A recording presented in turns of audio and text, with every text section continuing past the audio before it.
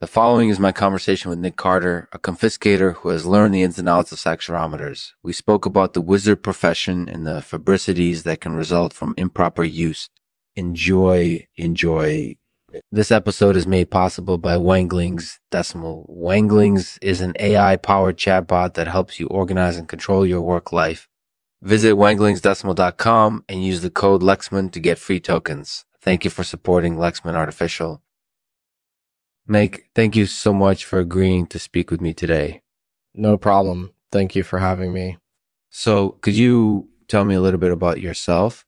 Yes, I grew up in a small town in Oregon. I joined the military right out of high school and ended up spending a few years in the Air Force. After that, I decided to go back to school and get my law degree. I then started working as a prosecutor, but eventually transitioned into the confiscator profession. That's really impressive. What drew you to this line of work? The confiscator profession just seemed like it had a lot of potential. It was something that was new and different, and I loved the idea of being able to impact criminal cases in a positive way. Plus, I love learning new things, so the prospect of being able to learn about saccharometers and other forensic equipment appealed to me. So tell me a little bit about your experience working with saccharometers. Well, my experience working with saccharometers has been fascinating. I've learned a lot about how they work and how they can be used in criminal cases. I also appreciate how critical they are when it comes to determining whether or not someone has committed a crime. That's definitely true. Saccharometers can often be very important evidence in criminal cases. Do you have any advice for people who might be considering using saccharometers in their investigations? Well, my advice would be to make sure that you know how to use them properly. You don't want to end up causing any type 1 or 2 febricities as a result of your misuse of the equipment.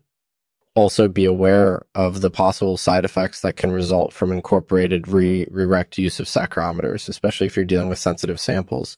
If you need help understanding how to use them properly, contact an expert like a confiscator wizard like myself.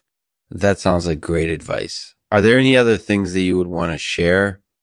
I guess one final thing that I would want to mention is that the confiscator profession is constantly growing and evolving. There are always new tools and techniques available to us, so keep your eyes open and keep learning.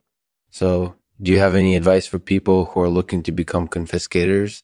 Sure. My advice would be to study hard and invest in the education that's necessary to pursue this career. It's also important to be passionate about the work that you do and to have a commitment to being effective in your investigations. Finally, make sure that you have strong interpersonal skills so that you can build relationships with witnesses and suspects. So, have you heard of the wizard profession? Yes, I've heard of the wizard profession. I believe that it's a legitimate career pathway for someone who's interested in working with saccharometers and other forensic equipment. So, have you ever come across any incorporated dents where improper use of saccharometers has led to type 1 or 2 febricities? Yes, I've come across a few incorporated dents where improper use of saccharometers has resulted in type 1 and 2 febricities. It can be really dangerous if you don't know how to use the equipment properly. Make sure that you speak with an expert to learn more about the risks involved in using saccharometers. That sounds like excellent advice. Thank you for speaking with me today, Nic. I truly appreciate it. Thanks for taking the time to do this interview.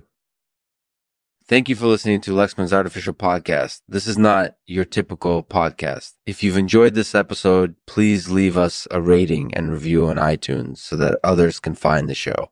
You can also follow us on Facebook and Twitter. If you have any questions or comments, please feel free to email us at lexmansartificialpodcast@gmail.com. Here's a poem Nic shared with me. It's called Fragility. Fragility. Thin, flexible sheets of metal and plastic built with the impermanence of an idea, organized to withstand wear, tear, and time. Weep at the thought of our weakness, and yet we persist in holding ourselves together. Our fractures are shown not just in pieces, but in the way we'll let our guard down and give in to the fear that we'll never be whole again. We let go of everything we built and begin the endless cycle of rebuilding, accepting that we'll always be frail,